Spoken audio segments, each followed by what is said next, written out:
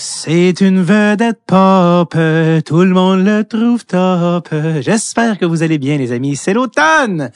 Wouh! J'espère que le moral se porte bien, que vous n'êtes pas trop Black Spirit, comme disait cette chère Jocelyne Letendre, psychologue dans l'émission Radio Enfer. Superbe! D'ailleurs, avez-vous vu le livre qui est paru sur... écoute, deux gars qui ont fait ça, Guy Saint-Cyr et... le nom du gars m'échappe, mais c'est un livre, qui s'intitule Génération Canal Famille, qui est sorti cet automne. Une véritable encyclopédie de tout ce qui s'est fait à Canal Famille. Il y a même le début de la transition vers VRAC TV. Méchant canal. Mais non, vraiment, toutes les émissions sont répertoriées, des entrevues avec plus de 200 personnes. Je suis pas payé pour la plug ou rien, c'est vraiment quand je suis parti à la chire de Jocelyne Letendre que ça m'a rappelé. Mais oui, dans une galaxie près de chez vous, tous les grands classiques sont là. Même des émissions, il y en a tellement eu, tu sais, des émissions. Puis tu sais, ça faisait une couple d'années que j'arrêtais pas de me dire, il y a une émission excessivement random dont je me souviens, mais je me souviens pas du titre, puis j'en parlais à des gens, puis personne pouvait me dire, et finalement, j'ai la réponse, c'était Lapoisse et Jobard, c'était ça? Avec Michel Lapierre, le comédien. Lapoisse et Jobard. Tu sais, quand t'haïs une émission, mais au point où t'es fasciné, t'es comme, c'est quoi ça? Qu'est-ce qui fait que ça marche pas? Bref, peut-être j'étais juste trop vieux aussi pour l'émission. Tout ça pour dire, Canal Famille, génération Canal Famille dont je fais partie, on t'est élevé avec ça, Télépirate, La Totale. Bref! Vous cherchez un beau livre ou un cadeau de Noël pour quelqu'un, c'est ma suggestion. Fun Times on the Fly. Je veux saluer les gens j'ai fait un corpo récemment. Et Dieu sait que les corpos, peut-être certains en ont entendu parler dans des podcasts d'humoristes, mais pour les humoristes, ça peut être directement relié à des pensées noires. Je suis surpris qu'il n'y ait pas encore des histoires de suicide de quelqu'un qui finit un corpo puis le gun dans la bouche dans le char. C'est peut-être trop trash. Excusez. Mais ça peut vraiment être dark des corpos. C'est vraiment pas le fun. Ça peut être vraiment le fun, mais ça peut être, c'est vrai. Souvent, c'est des contextes un peu maladroits. Tout le monde est de bonne foi, mais ça donne un résultat catastrophique. Tout ça pour dire, j'en ai fait un récemment qui était super le fun. Au lac de l'Age. Puis je salue parce que le gars qui était à l'origine de ça est un Patreon de Red sur le Tape et qui s'appelle Sylvain. Donc je le salue. Merci Sylvain. Et ça a été une super gig. Lac de l'Age qui est dans le nord de Québec, même en haut de Lac Beauport. Et je le mentionne parce que je me suis fait j'ai parlé à des gens qui étaient sur place après, puis beaucoup de gens me parlaient de Red sur le Tape. Une chance, j'avais des stickers sur moi. Il y a une madame qui était comme tes tours, j'ai trouvé malaisante, mais mon chum aime sur le tape. Fait que j'ai donné un collant pour son chum. C'était un moment magique.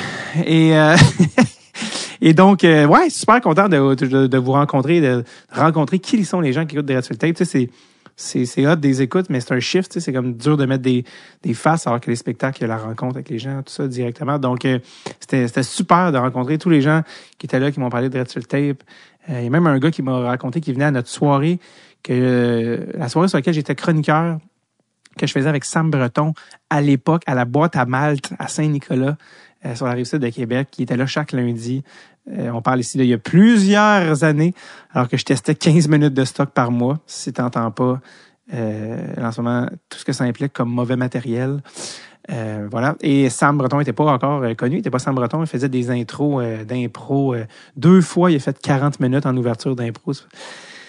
Maintenant, on a mis une petite sirène là, de but, là, comme pour faire un petit signal il fallait enchaîner vu qu'il y avait un spectacle. Mais écoutez, c'est une machine, Sam Breton, un lion en cage. Il y a une chanson de Casey Musgraves qui dit comment il s'appelle à propos d'un cheval, Ain't no sense in closing the gates. S'il veut sortir, il va sortir. Et c'est ça, Sam Breton sur une scène. Déchaîné. D'ailleurs. Je pense qu'il approche même, je pense qu'il a dépassé les 200 000 billets de son dernier show.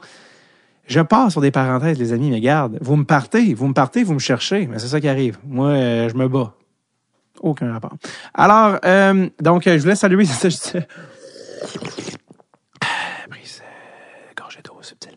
Je voulais saluer les gens qui étaient à ce corpo-là, qui m'ont dit des bons mots sur Dread sur le Tape. Ça me fait toujours plaisir quand on se croise, peu importe, spectacle, pas spectacle, au Centre Bell, peu importe où on se croise dans la rue. C'est toujours le fun. Merci de m'arrêter de me parler de Dread sur le Tape. C'est beaucoup d'efforts, c'est beaucoup de temps. Et je salue d'autant plus les Patreons qui gardent le projet en vie à bout de bras. Donc, voilà. Et puis parenthèse, parlant de corpo au Lac de l'Âge, là, c'est la saison, là, on est en novembre, les gens organisent beaucoup les corpos pour les parties de bureau tout ça. Si jamais vous voulez que j'aille faire un tour dans votre party, faire des jokes, ça va me faire plaisir. Juste écrire à ma gérante Mylène Nguyen, qui travaille pour la boîte de gérance Eno, toutes ses coordonnées sont sur le site de Eno ou encore évidemment sur ma page Facebook. Et vous allez pouvoir voir ça. C'est elle qui s'occupe de toutes mes affaires. Donc si jamais vous voulez que je vienne faire un corpo, ça va me faire plaisir. Alors voilà, c'est la saison des corpos qui approche, hein? C'est ça, Noël. Voilà. OK, un épisode aujourd'hui qui n'est pas du tout fortuit dans le timing. Ce n'est pas hasardeux. Parce que il y a un timing là, qui est pas plate. C'est pas plate! C'est pas plate! Comme la game de Tage Thompson de 6 points. Pas plate! Pas plate, Tage! TNT. Jade Downey-Landry. Peut-être que vous ne connaissez pas encore. Eh bien, c'est une future star de l'équipe de la Force de Montréal, équipe de hockey féminin, dont le président est M. Kevin Raphaël. Le coloré Kevin Raphaël, qui fait aussi la lutte à TVA Sport. Et que j'ai déjà reçu au podcast avec Mélodie Daou. Mais là, nouveau projet, le hockey féminin revient à Montréal. Watatatatao. Parle-moi de ça. La raison pourquoi l'épisode sort aujourd'hui, en cette date du 21 novembre, de manière publique, et là, je sais, les Patreons, je vous entends parler chez vous. Oui, vous êtes dans le futur, vous l'avez le 7 novembre. C'est ça, quand t'es un roi, t'as les affaires d'avance. Donc, si vous voulez avoir les épisodes d'avance et avoir accès à des concours, des tirages de gear, de stuff signé, et surtout, garder le podcast en vie, et ce pour, je pense, 2$ par mois. Et oui, 2 petits dollars, c'est rien. Si vous appréciez le podcast, si vous avez déjà recommandé à du monde, si on occupe votre quotidien, le Patreon est la meilleure manière de nous aider. Tout ça pour dire, si j'ai choisi le 21 comme date de sortie, c'est très évident. C'est le wording me vient pas, mais je referai pas une autre take. On est tellement bien parti. Le timing s'explique parce que ce samedi, 26 novembre, c'est le home opener.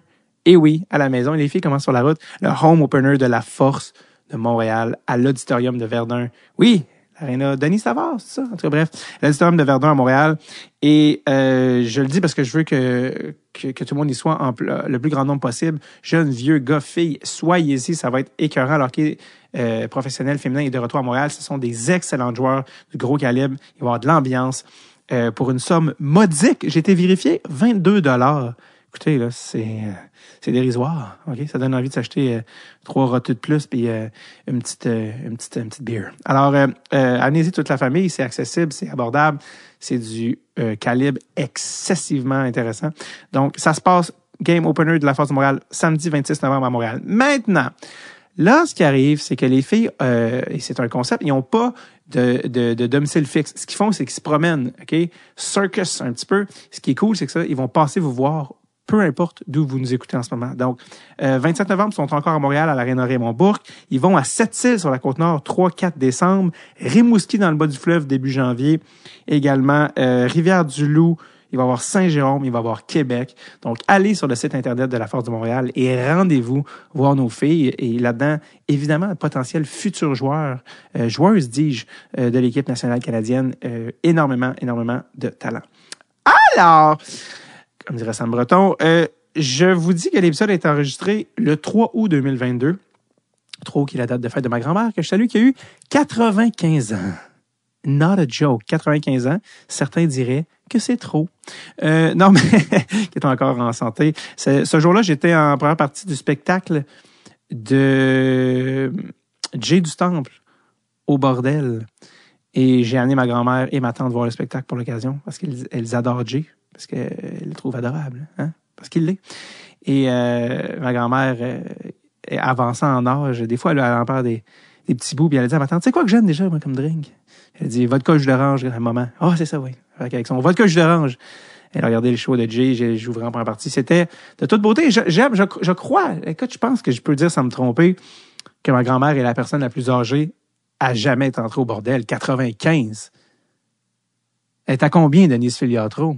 Anyway, que je la vois approcher à la porte, je la shotgun dans la gorge. Bam! Tasse-toi, Filiatro. Bon. Donc, tout ça pour dire 3 août, cette date, cher à moi, quand même.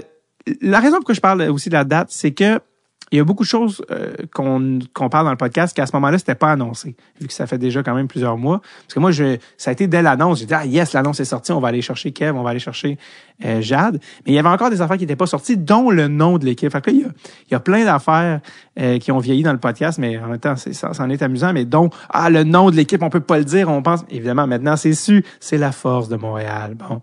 Et ça s'est même fait avant la classique à Kevin Raphaël, ce podcast-là. OK, 2 choses, mon cerveau pop comme du popcorn au micro-ondes.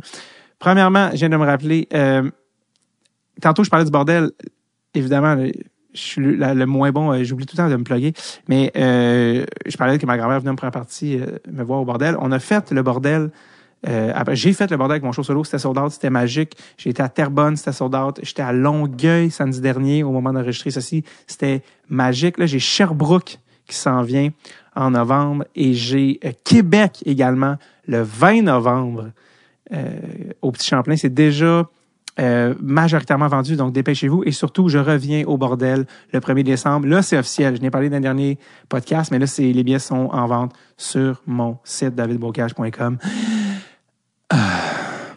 Maintenant, la classique Kevin Raphaël est absolument magique. C'était le 6 août. J'en parlerai pas en long et en large, mais c'était filmé à TVA Sport. Ça a donné un petit highlight reel d'une de mes passes et je vis là-dessus depuis. Je m'accroche à ça comme vous ne pouvez pas savoir.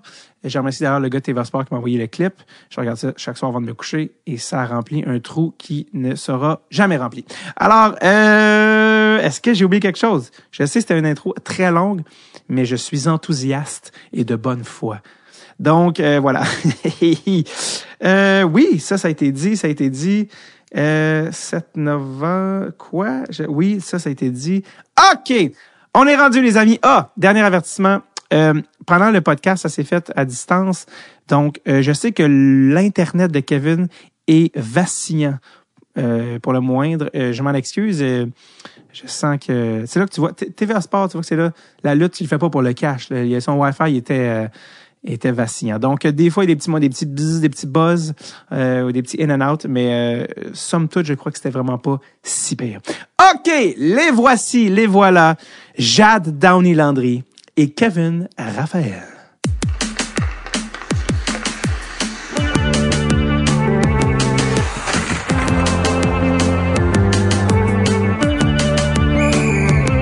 Drette sur le tape avec David Bocage.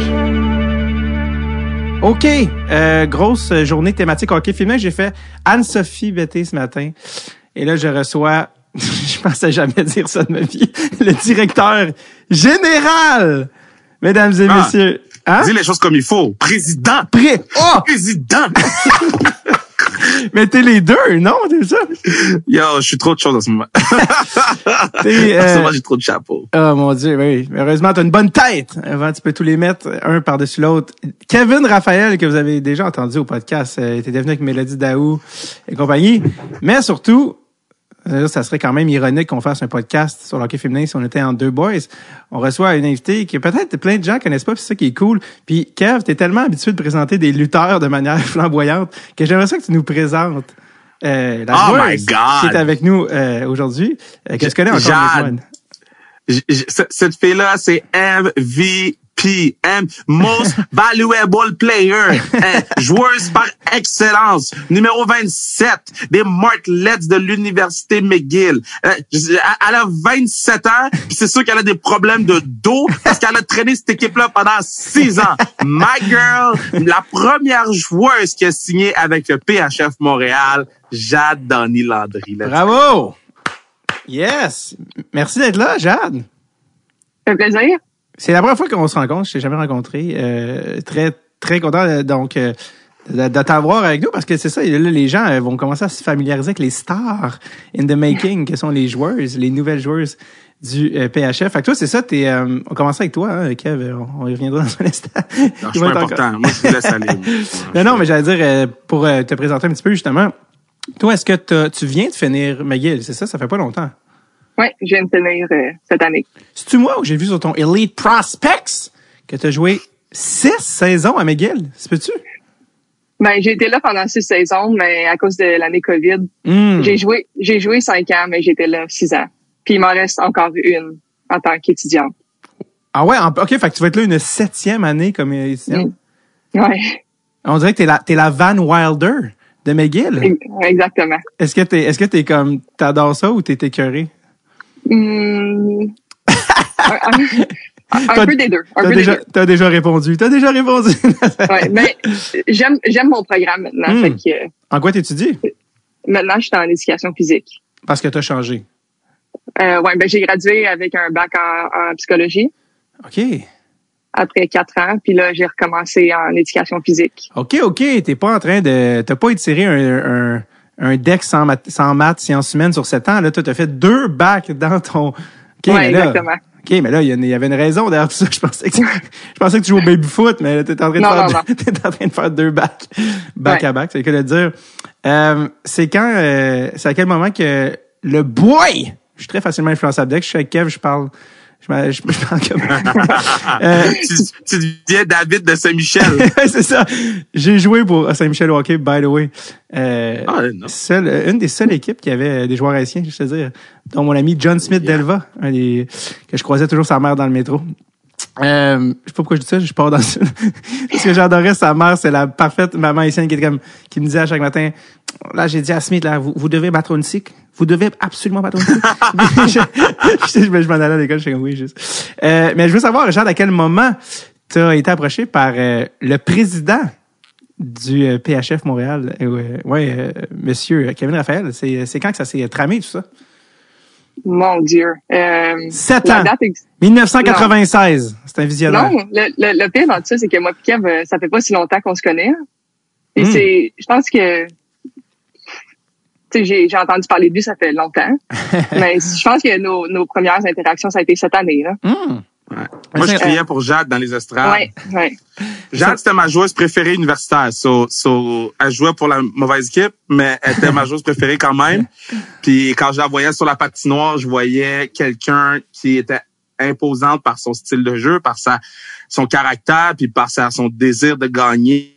Puis moi, j'ai tout le temps été un fan d'elle parce que ça, tu sais, quand elle joue là, c'est tout le temps un peu les mains en haut, tout le temps prête à faire une fête à gauche, une fête à droite, puis un peu à la Kovalchuk, pas Kovalev. Puis puis mais sauf qu'elle elle joue défensivement.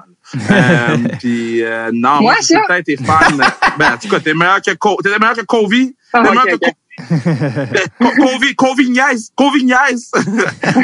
mais non, c'est ça, puis elle était utilisée dans toutes les sauces aussi. Je pense qu'elle jouait 45 minutes par game. C'est ça. Donc, non, je suis très content de l'avoir avec nous. C'est ça l'affaire, Jade, si tu connaissais pas encore, c'est Kevin, que tu connais depuis 1 minute ou 15 ans, il va te parler comme si vous aviez fait les classes ensemble. la première fois, on a été à Matawani ensemble. La première fois que Kevin est venu au podcast, c'est mon frère, je pense qu'il faisait le booking, puis mon frère l'avait appelé. Puis il avait dit, yo, salut, c'est le frère David, comme, yo, what's up, my guy? Puis genre, mon frère m'avait appelé après, il a fait, ah, dans le fond, fait que c'est ça, je l'avais déjà rencontré, je le connais, puis je suis comme, ben non. Puis il est comme, OK, mais c'est parce qu'il me parlait comme si vraiment, je suis comme, ouais, c'est Kevin Raphaël. C'est mieux de même, c'est mieux de même. Ah oui, c'est ça. La première fois que Kev m'a vu, en fait, je rentrais dans la mauvaise chambre d'hockey. Hein? Raconte-moi. Ah, ça, c'est où, ça? C'est à ton Beauce? Ouais, non, c'était au tournoi, voyons, c'était yeah, that's true. C'est la première fois qu'on s'est vu face à face, c'est au tournoi. Il me dit, t'es dans la chambre VIP. Je suis comme, parfait, je marche. Mais je savais pas où est-ce que je m'en allais. Puis après ça, je cognais à une porte parce que je savais pas où est-ce que j'étais. Puis là, Kev, il rentre où est-ce que la salle des joueurs. Il est comme, genre, qu'est-ce que tu fais? Je suis comme, je cherche ma chambre. Ben non. My girl. Ouais. Tu vois que t'es extrêmement poli. Si t'es genre cogné pour Ça me rappelle, moi, la première journée que j'étais arrivé à l'université, j'étais en retard, puis j'ai cogné pour entrer en classe. Puis j'aurais pas pu plus crier. Ça paraît que t'es allé au privé. T'es pas supposé cogner si t'arrives, tu fais juste rentrer comme... Genre, il y a comme 300 personnes, genre, dans la classe. Ouais, comme... mais tu sais pas si les gens, ils se changent. Ouais, ça, dans une chambre, il y a cet élément-là. Ouais, Moi, j'apprends ça, le hockey féminin, là, je demande tout le temps 12 fois. Est-ce que tout le monde est correct? Est-ce que je peux-tu rentrer? Tout le temps peur. Oh my God, man, genre... on dirait que le mot scandale puis Kevin Raphaël dans la même phrase, on dirait que ça marche pas. C'est ça. Marche pas. Ben oui, c'est ça. Donc, bref, toi, tu viens de finir McGill, puis c'est ça, en fait, qui est cool, Kev, avec la Ligue, c'est que un des problèmes, c'est que les filles, quand elles finissaient le hockey universitaire, n'avaient pas de ligue où jouer. Donc, on perdait beaucoup de joueurs. Kev, il y a eu parce que là, j'en ai parlé avec Anne-Sophie, là, il y avait la CWHL avant, la Canadian Women Hockey League, qui est décédé, qui est mort de sa belle mort il y a quelques années. Et là, il y a la PWHPA, le regroupement de filles. D'où arrive la PHF? Parle-moi du début, à quel moment toi t'as dit, OK, je veux qu'il y ait une équipe à Montréal? Comment ça s'est arrivé? Écoute, moi, quand la CIDA va fermer, moi, mon plan, c'était de faire quelque chose pour le hockey féminin à Montréal. On a fait beaucoup de projets, qu'on a essayé de faire pour la PWHPA, qu'on a tout fait pour eux autres, en fait. Et je pense qu'il y a un peu en ce moment, à gauche et à droite, des guerres d'ego, que moi, je rentre pas là-dedans, parce que moi, je le fais pour le hockey féminin. Donc, moi, quand est venue l'opportunité, il y a 2 ans et demi de rentrer avec la PHF, on trouvait que la structure était pas assez solide ou était pas à notre goût, puis on voulait des changements qui ont été faits, puis ces changements-là ont fait en sorte qu'on a fait OK, bon, let's go, man. Let's do this shit. C'est quoi ces changements-là? C'est quoi ces trucs-là auxquels vous teniez pour au niveau de des salaires, au niveau de le traitement des joueuses, notre capacité à nous de flyer une journée avant et non la journée du match, 1 heure avant le match, tu mets tes patins et tu joues. Pour moi, ça fait aucun sens. Au niveau du traitement aussi, donc c'est plein, puis les réseaux sociaux, tout fait que j'avais beaucoup de trucs que j'étais comme OK, il faut qu'on améliore ça pour que nous, après ça, on puisse aller l'optimiser. T'sais. Nous, je pense que ce qu'on fait avec Emmanuel depuis 3 semaines publiquement, mais depuis plusieurs mois, c'est d'optimiser certains trucs pour les amener à l'échelle professionnelle. Pour que dans 3-4 ans, mais les joueurs ils peuvent se dire, ben là, j'ai vraiment un salaire professionnel, je suis traitant professionnel, je peux juste faire ça de ma vie. Mais ça prend du temps, ça prend de l'argent, ça prend de l'énergie, ça prend de la volonté. Puis ça prend aucun égard pour son calendrier. Puis qu'est-ce qu'on fait? Tu sais, il y a beaucoup de gens qui punchent à 9, punchent pas de chance à 5, puis ils ont fini, mais on pourra pas changer les choses si les gens continuent à faire ça. Puis c'est pour ça qu'on challenge chaque équipe de la Ligue. Puis tu sais, j'étais sur le board of governor ou whatever le nom lundi, puis j'ai challengé tout le monde, man. Puis il y a des gens qui m'aimeront pas, puis il y a des gens qui vont m'aimer, mais à moi, à la fin de la journée, je suis comme mon équipe, c'est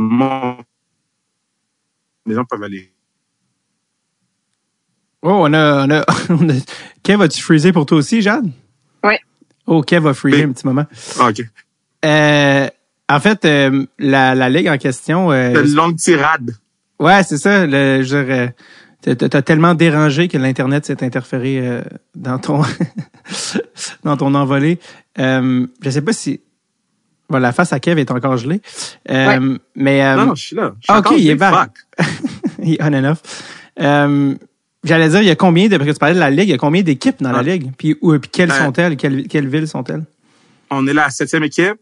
Dans le fond, il y a Métropolitain, New York, là, on va les appeler New York parce que Métropolitain, ça vend pas de tickets. T'sais. New York, Buffalo, Boston, Minnesota, là, je crois à quoi? 5, Toronto, Connecticut. C'est toutes les équipes qu'on va battre cette année. Donc, vous êtes la seule équipe au Canada, là? Non, t'as dit Toronto. Non, il y a Toronto aussi. Toronto aussi. Mais on est Canada's team, though. On est Canada's team. C'est ça. Comme les Raptors. Vous, quand la CWHL est morte, il y avait l'autre, la Ligue américaine qui a changé de nom, qui est devenue la PHF. Puis Gary Bettman, il avait dit aux ligues, entendez-vous, faut qu'il y ait une ligue. de hockey féminin, tu sais. Puis après, des pourparlers, c'est pas arrivé, tu sais. Les discussions n'ont pas abouti. Pourquoi ça n'a pas abouti pour devenir une seule ligue, finalement? Ben, encore une fois, c'est des guerres d'ego, là. Tu sais, il y a des gens qui veulent avoir un bout de la couverte qui selon moi, devrait être pour tout le monde, mais ils veulent garder ça pour eux-mêmes. Ça fait en sorte qu'il y a des guerres d'ego, puis il y a de la chicane de bébé lala, puis tu sais, je peux pas croire qu'en 2022, on n'est pas capable de s'entendre sur rien, tu sais. Je peux pas croire qu'en 2022, on n'est pas capable d'être for the players, puis d'avoir perdu 4 ans de sa carrière légendaire, sa carrière, puis que là, on est comme... Tu sais, moi, je peux pas me permettre qu'une Jade Dany-Landry perde 1 an, 2 ans, 3 ans, 4 ans après avoir eu un parcours universitaire aussi époustouflant qu'une Brigitte Lagagnère perd du temps. Le temps, c'est précieux. On en a combien? On en a pour combien de temps? Puis je trouvais ça important qu'on puisse faire des actions concrètes. Tu sais, moi, si je te dis je vais faire quelque chose, ça va arriver. Et on a dit qu'on allait aider le hockey féminin. C'est arrivé. Quand t'es arrivé et t'as amené la franchise à Montréal, tu sais, toi, t'es ami avec pas mal toutes les filles du hockey féminin, vous voyez depuis des années. Les filles de PWHPA, comment ils ont réagi quand t'as amené une équipe dans cette ligue-là, en guillemets, rivale? Ben, écoute, c'est sûr qu'il y en a qui ont fait les bébés là, mais à la fin de la journée, si tu regardes l'équipe de Montréal, ça va être annoncé demain ou après-demain, un autre batch d'athlètes. C'est la moitié des filles, c'est des filles du PW. Et c'est ça. C'est qu'à un moment donné, on offre une alternative, puis ceux qui veulent venir jouer, jouent. Ceux qui veulent pas venir jouer, je vais être encore dans les estrades à encourager les filles de la PWHPA à crier autant que quand Jade joue, autant que, tu sais, moi, je veux pas de chicane, je veux juste qu'on joue au hockey, puis juste le temps qu'on en parle en ce moment, je suis comme, c'est lame, pas ta question, mais le fait qu'on est dans une situation où Jade, c'est la meilleure joueuse de l'université, puis elle va probablement être une des meilleures joueuses de cette ligue-là. Moi, je veux qu'on parle de Jade. Les autres bébés là, ils peuvent être des bébés là de leur bord. Puis il y en a dans le PW là, qui sont super fins puis qui nous ont écrit. Puis encore une fois, je vais crier dans les estrades. On passe de 0 contrat professionnel à 23 avec nous autres. Puis s'ils font une ligue à 23, à 46 avec eux autres, c'est positif pour tout le monde. Mais moi, c'est sûr que le gros bout de la discussion, pour moi, c'est pas de parler d'eux autres, c'est de parler de nous autres, puis de parler de Jade, puis de nos joueurs. Puis juste pour rajouter quelque chose, comme tu sais, c'est vrai qu'ils se sont pas entendus les deux ligues, mais en même temps, moi je trouve que c'est une belle opportunité pour les filles justement qui sortent de l'université, qui avaient pas nécessairement une place dans la PIDOB, parce que tu sais, veux pas l'équipe à Montréal, ben était pleine. Tu sais, c'est la réalité. Ouais. Il y a beaucoup de joueuses à Montréal. Fait que je trouve ça le fun aussi qu'on ait une opportunité de jouer ailleurs, puis que on va pouvoir se développer. Tu sais, on a dans une autre ligue aussi. Ben oui. Kev, tu t'as mis sur Kev et Jade, je veux dire, mais tu travaillais pour donner des bonnes conditions aux filles, d'avoir une première ligue professionnelle. Justement, tu sais, je parlais avec Anne-Sophie de tout ce que l'ancienne ligue avait pas. Parle-moi de tout ce que votre ligue, la PHF, a puis offre aux joueuses. À quoi ça ressemble l'expérience, tu sais, pour les filles, le salaire, les voyagements, tout ça. À quoi ça va ressembler être une joueuse pour ton équipe à Montréal? Ben, moi, je vais parler de mon équipe à Montréal parce que, tu sais, il y a des équipes qui ont pas les mêmes philosophies que moi. Nous, on est très pro-joueuses. Puis quand je dis mon équipe, c'est notre équipe parce que c'est l'équipe du Québec. Mais, les salaires, nous, on dépense le cap salarial au complet qui est 750 000. Personne ne va faire le salaire minimum qui est 13 500. Puis ça, je pense que c'est quelque chose que les joueurs apprécient. La moyenne, c'est 37 000,7 US. Donc nous, on n'est pas là pour économiser sur le cap. Par la suite, on voyage le vendredi, nous, et non le samedi, la journée des matchs. Donc on va voyager le vendredi, dormir à l'hôtel, morning skate, boom, on joue. Puis c'est quelque chose que je demande à toutes les villes à laquelle on va jouer. Je dis, man, moi, ton arena doit être disponible le matin. Là. Moi, si Sarah Lefort veut patiner le matin, je fais quoi? Tu me dis, t'as loué ton arena de 1 à 4 pour faire quoi? C'est toutes des discussions que j'ai à avoir avec les GM. Je pense que c'est pour ça qu'ils m'aiment pas, parce qu'il y a personne qui leur demande ça. Donc ça, c'est une chose. Les repas, d'avoir des repas, oui, dans les games, mais aussi dans les entraînements, de créer un environnement où la communication règne. C'est très important pour moi parce que quand les gens ils se parlent, ça réduit les conflits de beaucoup. L'implication communautaire aussi. Avant de rentrer sur le pod, j'avais un meeting puis on parlait de comment on peut impliquer nos joueurs dans certains programmes pour aider la prochaine génération. Parce que la prochaine génération, oui, il y a une équipe de hockey pro qui arrive, où on regarde les Olympiques, mais comment que ces gens-là peuvent nous aider, pas juste l'été, mais à l'année longue. Puis là, on a trouvé peut-être une façon, je vais le savoir la semaine prochaine.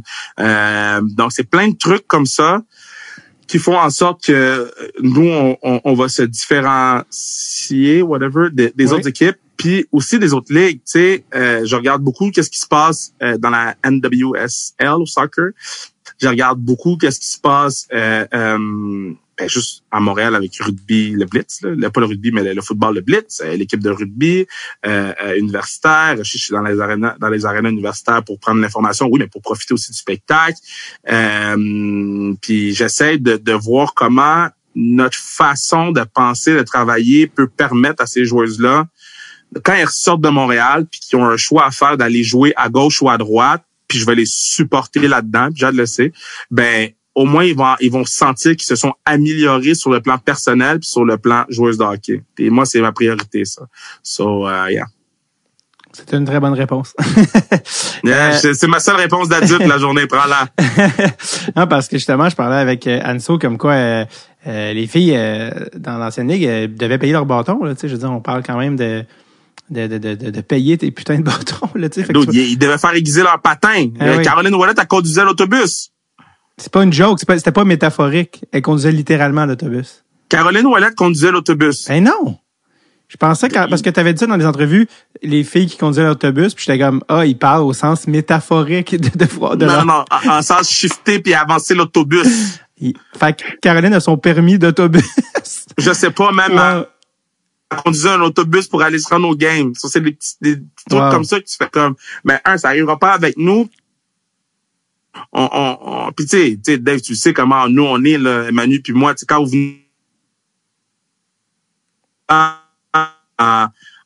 God, parce qu'on veut que vous savez l'amour derrière qu'est-ce qu'on fait, puis on veut que vous, tu sais, je veux que quand tu rentres dans le building à la classique, tu feel some type of way, là. Ma connexion est instable, ça dit. Connexion instable, ma bad. C'est ça. Mais je veux que quand tu rentres à la classique, you feel some type of way, tu sais. Oui, complètement. Pour le bout qui a été blurré, qui a été censuré par le Wi-Fi, on est reçus comme des rois à la classique heure. Nourriture. On arrive, là, d'ailleurs, ça approche là, à grands pas là, au moment d'enregistrer. Puis, écoute, c'est pas compliqué. Puis arrive, il revient d'Italie pour la classique heure. Pour vrai?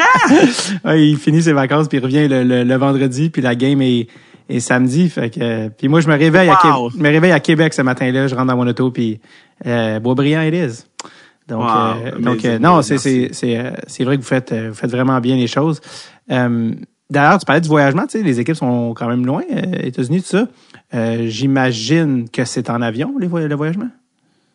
Ça va dépendre. Oui, Minnesota, on prend pas l'autobus, c'est certain, mais il y a des villes que si ça fait plus de sens qu'on prend l'autobus, on va prendre l'autobus. Si, mettons, Boston, c'est un 6 heures de bus. Ouais, c'est pas si, ouais. Est-ce que on le fait? Je pense que ça va dépendre de beaucoup de facteurs dans la saison, ça va dépendre de qu'est-ce qui est mieux au moment de. Moi, c'est sûr que la première game à Buffalo, j'aimerais y aller en avion, puis d'analyser un vol, parce que c'est la première game. Fresh. Mais ça va dépendre de Manu.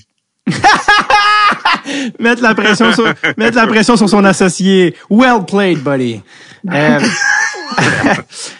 Juste avant de continuer, si jamais, Kev, t'as-tu une collection filaire? Si oui, j'allais dire... Tu es malade, toi. Non, si c'était un fil qui traîne, j'allais dit, tu le brancheras, ça va sauver le Wi-Fi. Comment ça marche, man. Je pense que je commence ça. Tu connais mieux les souliers parce que là, on voit pas, mais derrière, Kev, il y a à peu près 800 000 paires de souliers. La Céline de Laval, niveau collection de souliers. Non, c'était un compliment, il me fait un finger.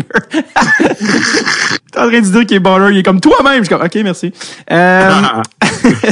Donc, c'est nice, dans le fond, combien de, vous êtes vraiment rigué comme une vraie équipe.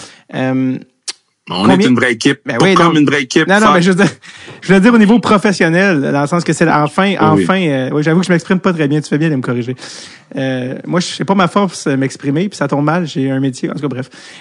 T'es très bon. Non, je fais des blagues, mais c'est vrai que ça, non, mais je voulais dire, enfin, les filles ont un niveau professionnel, ce qui est à dire ce que tu essaies d'établir depuis des années. La question, combien de games par année? On en a 28, sur 14 à la maison, 14 à l'extérieur, 7 fins de semaine à la maison. Regarde, je peux te donner une primeur sur ton podcast. On s'en va à Rivière-du-Loup. La première ville qu'on annonce, c'est Rivière-du-Loup. Yes. Je sais même pas si Jade a... Savais-tu, Jade? Non. L'épisode va passer après que la game va avoir lieu. Peut-être, je sais pas, je vais essayer. Ah, pour vrai? OK, Mais OK. on part, l'épisode C'est passe... 21-22. Quel mois? Bon, Kevin est on and off. Tu peux J'ai bugué, mais je pense que c'est novembre. Janvier. Novembre, janvier. Novembre, janvier. OK, ben, Janvier. OK, fait que ça... Janvier? OK, fait que ça commence en 2023, là, la Yeah. Okay. Non. On va à Rivière-du-Loup en janvier, mais on commence début novembre. Parce que là, ce que j'allais dire par rapport entre l'enregistrement et la date de sortie, parce que nous, on est diffusé à partir d'octobre, là, durant la saison régulière de hockey. Et là, je sais que vous allez annoncer dans les prochaines semaines le nom de l'équipe et les couleurs, là, bref, de la patente. Je sais jamais si Kevin, il fiche parce qu'il est bugué. Ah, je t'écoute. C'est ça. Ah non, OK, il était encore vie, il était juste... Mais par le temps que l'épisode sorte, je sais que le nom va être sorti, fait que je sais pas si t'es game de dire, est-ce que tu peux dire le nom ou pas? Jade, tu le sais-tu, toi, le nom? Non, je sais pas. Tu m'en avais parlé un petit peu, mais j'ai jamais eu une confirmation. OK. Il y a personne qui va l'avoir jusqu'au 22 août. OK, bon. Donc, allez allez googler. Okay, yes. Allez googler si jamais vous voulez. Je suis pas un leaker, by the way, au cas où. Mais non, je sais, mais c'est juste que j'ai tellement dit non à des gens qui sont à côté de moi que je suis comme... Tu gardes le secret. Tu sais, puis quand les gens vont écouter le pod, ils vont entendre le nom. Puis pour moi, c'était vraiment important que ça soit significatif pour qu'est-ce qu'on est comme équipe, qu'est-ce qu'on est comme individu, qu'est-ce qu'on veut être dans la communauté, tu sais. Fait le nom, puis surtout le logo. Hier, on s'est fait proposer un logo. Puis les gens sont bons, là, les gens sont excellents. Là. Mais tu sais, on a regardé le logo, puis on a fait, OK, I'm not sure. Puis après ça, bon, on a fait un autre. Mais juste ce processus-là, qui semble vraiment, vraiment simple, c'est tough as fuck, là. Tu fais comme, God damn! Genre, le gars m'a proposé un logo, puis dans n'importe quelle situation, je l'aurais pris, mais là, j'ai comme une pression que le Québec en entier va voir le logo. C'est pas juste un logo pour ta classique car, là. So, il y a quand même une petite pression, puis c'est nice. Non, mais c'est l'image de l'équipe quand même, là. Tu peux pas, il y en a pas deux, faut que tu veux faire. Comme Jean peut pas être tout croche. Ouais. C'est quoi votre logo? C'est un gros M à McGill, hein? Ouais, c'est un gros M avec notre crest, avec des petits marklets dedans, ouais. T'as l'air d'avoir une dent contre McGill, et Kev, qu'est-ce qui se passe? Moi, j'ai rien contre McGill. C'est juste que moi, je suis Carabin au Concordia. Ah! Mais pourtant, Mélodie Daou, ça a été à McGill, ça? Ouais, pourtant, puis Anso. Puis Anso également. Yeah, not my problem. You gotta give it a chance. Non, ben, je suis venu voir vos games. Je suis venu te voir jouer en demi-finale. Vous avez perdu 3-0. Ouais, mais t'es venu à Conco. Yeah, non. T'es habillé en vert. T'es habillé en vert. J'ai quand même crié pour toi chaque fois que tu touches la rondelle, donc. OK. On va faire des compromis. Quand ça vient de temps de McGill, Kev est pour les individus et non l'équipe. Mais sinon, exact. En général. L'équipe de foot doit avoir une bonne saison cette année. Je le cale, là. L'équipe de foot va surprendre beaucoup de gens cette année. T'arrêtes pas de dire, Kev, depuis la sortie de l'annonce, que tu veux pas créer une équipe, tu veux créer une famille. Yeah. Ça veut dire quoi? Ça, je pense que Jade assez, là. J'en ai parlé, je pense, 8 fois dans les meetings, là, que moi, je veux une famille, puis je veux qu'on soit un, puis tu sais, l'aspect familial qu'il y a, mettons, au football, j'aimerais ça amener ce vibe-là au hockey. Tu sais, au hockey, on est souvent... Tu sais, on a l'idée d'un joueur de hockey étoile qui fait tout, qui fait ci, qui fait ça. Mais moi, je suis comme, tu rentres dans un tout. Tu rentres dans... si toi, tu décides de faire tes affaires de ton bord, mais ça va affecter l'équipe au complet. Il faut qu'on soit une famille on the ice, off the ice. On va beaucoup voyager cette année. Tu sais, vu que il y a certains de nos home games qui seront pas à Montréal. Tu sais, je veux pas qu'on se fasse chier quand on est sur la route, puis je veux pas qu'on se fasse chier quand on est à la maison sur la route. Tu sais, je veux qu'on ait du plaisir, puis c'est supposé être le fun de jouer au hockey. C'est pas supposé avoir de drama, pas supposé avoir de bébé lala, pas supposé avoir rien. C'est supposé être nice de jouer. Est-ce qu'il y a déjà un coach qui a été annoncé? Not yet. OK, on se garde. J'aime ça. Tu gardes une. C'est comme en vague, là, tu sais. C'est il garde ses cartes. Puis le début de la saison, c'est quelle date? 4-5 novembre. Ah, OK. Fait que t'as encore une couple de mois quand même. Parlant de coach, Daniel Sauvageau, vous avez une entente de 2 ans avec le centre 21.02. Je sais pas exactement c'est quoi. Qu'est-ce que c'est que cette entente-là? Qu'est-ce que ça veut dire, ce partenariat-là? Ça veut dire que nos joueurs vont s'entraîner là-bas. So, nos joueurs vont s'entraîner au centre 2102. Ils vont avoir des services aussi là-bas. Donc, ça va être notre pied à terre pour l'entraînement. Puis, c'est ça. Tantôt, tu parlais de tu sais, il y a un cap salarial. Vous avez un minimum, vous avez un maximum. L'autre ligue qui est morte, la CWHL, serait, ce qu'on dit, c'est qu'ils ont il n'y avait pas l'argent, la structure financière. Ils étaient payés 2000 par année, les joueurs. Ouais, c'est ça. Bon, oui, c'est ça. Les filles étaient très peu payées, mais ce qu'ils disent pour la raison de la mort de la patente, c'est que la structure financière fonctionnait pas puis que l'argent était perdu. Ouais, tu sais. Moi, j'ai la vérité de pourquoi l'affaire est morte. Bon, mais je suis pas encore prêt à le dire. OK. It's not my place. Mais moi, je sais. OK, ben, donne-nous un mot-clé ou quelque chose qu'on peut comprendre. Très important de bien choisir parce que c'est juste un mot. Bleu. Non. La journée que ça va sortir. Mon Dieu, mais ça fait front page du Journal de Montréal. Mais non, peut-être pas front page parce que c'était tout croche, là, mais il y a des gens qui vont faire le saut. Mais moi, je dis rien. C'est pas ma place de. T'es un bon vendeur. Tu devrais faire des bandes annonces de films. Juste des hooks. Juste des teasers. Moi, je dis rien. Mais pour parler en fait, où je voulais en venir, ultimement, c'est même pas ça. Où je voulais en venir, c'est vous avez une équipe avec un vrai cap salarial, des vrais salaires. Donc, vous devez avoir une structure financière viable puis solide. Comment est-ce que vous réussissez à faire ça? T'sais, d'où vient l'argent pour payer les filles, pour l'avion, pour toute la logistique? D'où ça vient? Ben on a un budget. Il y a des investisseurs, on a un budget, puis nous, on respecte le budget, on est bien préparé. Tout ce qu'on fait, on a tout le temps bien respecté les budgets, puis respecté les besoins d'eux. Fait que, tu sais, après ça, quand tu respectes l'argent vient d'où, puis que tu respectes c'est quoi tu dois faire avec cet argent-là, ben t'es pas supposé te tromper. T'as un plan. C'est comme un acteur qui lit un texte. Mais quand tu lis ton texte, t'es pas supposé te tromper sur ce que le personnage doit dire, right? Fait nous, c'est comme ça, je le vois. Le papier est là pour qu'on le respecte. On va pas noliser un avion 4 fois. On en a un dans le budget. C'est Buffalo. C'est pas la ville la plus loin. Ça, c'est vraiment l'autobus. Mais pour le show, vous allez aller à Minnesota en boss parce que lui, il voulait aller à Buffalo en avion. Moi, je veux que les gens de la Ligue sachent que Montréal, we ain't playing games.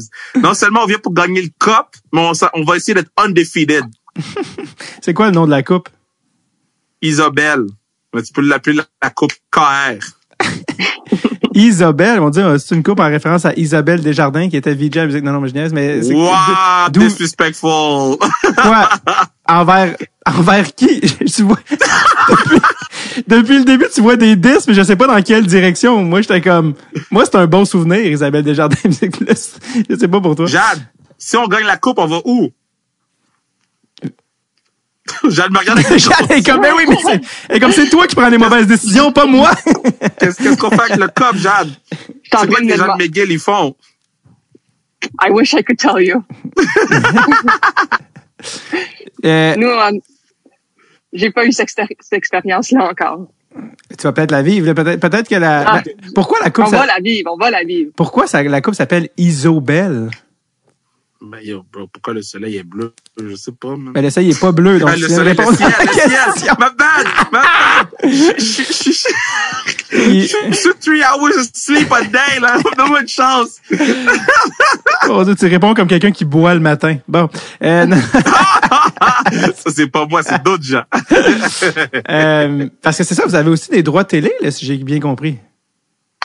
Yeah. Vous allez être à quel poste? C'est pas public, ok, c'est pas connu. Moi, je pose des questions comme moi, je pensais que tout ça, parce que je sais que tu as parlé qu'il y avait des droits télé. Toutes les questions que tu poses, je me demande les mêmes questions. Fait que oh my God! Mais parce que je peux pas les dire. Ouais, je peux pas les dire. Oh my God! T'as-tu entendu, Jade? Moi, je vais les dire à Jade quand Jade va m'appeler. Jade, elle va m'appeler en site. C'est parce que quand t'as dit dire, ça l'a fait comme d'un autotune dans la T-Pain avec le lac, ça fait dire. C'était comme I'm on a boat. Non, mais c'est ça, parce que ultimement, ce qui est cool, c'est que ça, on peut en parler, enfin quelque chose de. Mais c'est que vous dépendez pas de l'assistance. Vous dépendez pas de l'argent des billets vendus pour fonctionner. Mais non, mais ça serait bien qu'il y ait des gens. Non, non, non, mais je suis pas en train d'inviter les gens à ne pas y aller. C'est que, je veux dire, si on dépend pas de ça parce que là, il y a des investisseurs, mais ça réglerait bien des mal de tête si les arénas étaient pleines. Et là, parlant d'aréna, justement, puis là, c'est intéressant. Puis ça, tu peux en parler. Vous avez un concept assez intéressant parce que vous avez pas une aréna home. Vous avez pas un aréna à domicile. Parle-moi de votre concept, de saison régulière. On est les Rolling Stones du hockey. Fait que les gens vont pouvoir voir Jade partout à travers le Québec. Jade, elle va être une star partout à travers le Québec. Puis ils vont pouvoir acheter son chandail. Ils vont pouvoir, on va pouvoir avoir un impact sur le hockey féminin sur plus que Montréal et Laval. Là, donc, moi, je trouve ça pertinent. On pourra faire la promotion d'eux. Puis, je prends encore Rivière-du-Loup, pour exemple. Ils sont en train de shut down la ville pour nous. Le patin m'a dit, on ferme l'aéroport. Je dis, bro, vous avez un aéroport? Je savais pas. Il dit, on va fermer l'aéroport. Je dis, God damn! Fait que, c'est plein de petits trucs comme ça que je suis comme, c'est nice, man. Les gens sont cool, les gens sont fins. Puis, faut juste continuer à garder le cap sur c'est quoi nos objectifs à chaque jour, c'est quoi nos objectifs de semaine. Puis, ultimement, de commencer à pratiquer le jeu au hockey. Puis que les gens voient Jade. Qu'est-ce que ça te dit, Jade, toi, de jouer dans une aréna différente, pratiquement chaque game? T'as le droit de détester ça, Jade, hein? Je vais pas être fâché. Non, je trouve ça vraiment cool. Je trouve ça cool. J'ai hâte, moi, j'ai toujours joué, à McGill ou, dans les mêmes arénas. Fait que je trouve ça le fun de pouvoir voyager un peu aussi à travers le Québec. Puis aussi de promouvoir le hockey féminin. Ben oui, j'allais dire, t'as-tu des racines ou de la famille dans différentes régions où tu dis, il y en a sur mon calendrier, là, j'ai hâte d'aller. Anne-Sophie, elle vient de Sept-Îles, fait qu'elle a hâte d'aller. Je sais pas si y a-t-il un avion pour la Côte-Nord qui je suis en train de parler de la Côte-Nord qui avait comme dude, on n'a pas le budget, arrête de niaiser. J'ai vu c'était combien de't pour aller à Sept-Îles, bro. J'ai dit, on va partir jeudi. Ben, en fait, c'est exactement comme les shows d'humour. Tu peux pas y aller juste pour Sept-Îles. Faut que tu fasses la run. Tu sais, il faut que tu fasses, mais on s'en va juste à Sept-Îles une fin de semaine. On part jeudi. Non, mais là, c'est une game. Parce que moi, je pars avec vous cette année. Moi, les filles, je pars avec vous autres. Toutes les games. Je pars. Fait, moi, je passe aussi à mon confort à moi, là. C'est comme ça que tu réussis à faire l'empathie. C'est moi, je vais être dans le boss. Comment je vais le vivre, tu sais. J'ai besoin d'un boss où je peux mettre mes jambes sur un autre banc. Bon, écoute. Il va peut-être avoir, c'est sûr qu'il va y avoir du bas du fleuve. Là, t'as parlé de Rivière-du-Loup, déjà. Mm-hmm. Who knows? Peut-être la Gaspésie, si jamais vous poussez une coupe d'heure de plus un jour. Bro, là, tu mets dans des positions. OK, j'arrête. J'étais comme, OK, on pousse la pompe. OK, j'ai trop poussé, excusez. On va à Halifax. Check. Kev va aller à Gatineau un moment donné, OK? C'est bon, tout. On va regarder. Bon. Voilà. On va regarder ça simple. Gatineau, Québec City, probablement, je serais pas surpris, évidemment. Gatineau, c'est sûr. Gatineau, for sure. J'adore que Gatineau est plus sûr que Québec, ça, c'est extrêmement drôle. Regarde. Il y a des choses qu'il faut qu'on regarde. Ben oui. Il y a une aréna, je fais juste dire, je dis ça de même, je dis rien. Il y a une aréna très professionnelle, très peu utilisée à Québec. Je dis ça, je dis rien. Ils attendent un retour. Moi, je dis rien, parce que c'est l'aréna de mes boss. Ah, c'est vrai, hein? Parce que c'est vrai, t'es encore à TVA Sport. On salue Pierre Carl. C'est ça, les gens ont oublié que je travaille encore, hein? Je suis comme, guys, je continue à faire mes shows, je continue à faire les shows télé, puis c'est juste, je dors moins. Ah oui. Qu'est-ce que je veux dire? Oui, bon, c'est ça, voyagement. Ah oui, c'est ça, on parlait du concept de tournée, d'équipe. Ben justement, heureusement, tu viens pas de si loin, Jade. Tu disais que tu viens de la Rive-Sud de Montréal. Ouais. Saint-Jean sur Rich. Rich. Ben là, OK. Je suis rendu avec des statements tellement safe. J'imagine qu'on a une game à un moment donné sur la rive sud. Peut-être. Kev, je pense que ça se fait très bien. On peut même y aller en métro. Brossard, je sais pas. Peut-être les gens de Saint-Jean vont pouvoir venir. Alors, En métro. Exact. Kev, tu vas pouvoir prendre le métro, pas le bus. Ouais, Tu me vois dans le métro, j'étais là à Chiara dans le métro, j'ai lavé mes mains 12 fois. Les gens de la banlieue détestent le métro, Jade. Je parle à Kev depuis tantôt, on parle à la Ligue, tout ça, mais Jade, je veux t'entendre. Excuse-moi, mon attention est trop limitée. Puis, Parle à ma gueule, Jade. Ben oui, là, franchement, mais non, je veux savoir, parce que tu sais, c'est quand même cool, tu sais, que t'arrives à un moment de l'histoire où, tu sais, avant, les filles finissaient l'université, c'était comme, fuck, on joue où, qu'est-ce qu'on fait? Tu sais, c'était carrément, ça coupe raide, là, quand tu passes d'une ligue de garage après le championnat canadien, tu sais. Pour toi, qu'est-ce que ça représente de jouer du hockey legit professionnel? Ouais, mais c'est toujours quelque chose que j'arrête pas de le dire, que c'est un moment parfait pour moi. Comme ça m'angoissait déjà il y a 2 ans, quand je me disais comme, tu sais, je vais avoir fini le hockey bientôt, puis je savais pas où est-ce que j'allais aller. Puis justement, fait juste la PHF et l'équipe qui viennent de se faire à Montréal, mais c'est sûr que c'est une belle opportunité pour moi. Mais hein, je comprends. Pour plusieurs, en fait, de ceux qui finissent l'université. Parce que, tu sais, justement, comme Kev a dit tantôt, il y a des filles, mettons, comme Alex Labelle, tu sais, ça fait, je sais pas quand elle a gradué, ça doit faire 2 ans au moins. Mettons juste une fille comme elle, ça fait 2 ans qu'elle attend de jouer, puis que, tu sais, je trouve que c'est une belle opportunité, puis c'est le fun aussi que leur, tu sais, ça fait longtemps qu'ils travaillent pour une ligue professionnelle, puis je trouve ça le fun qu'ils vont finalement être récompensés pour leurs efforts.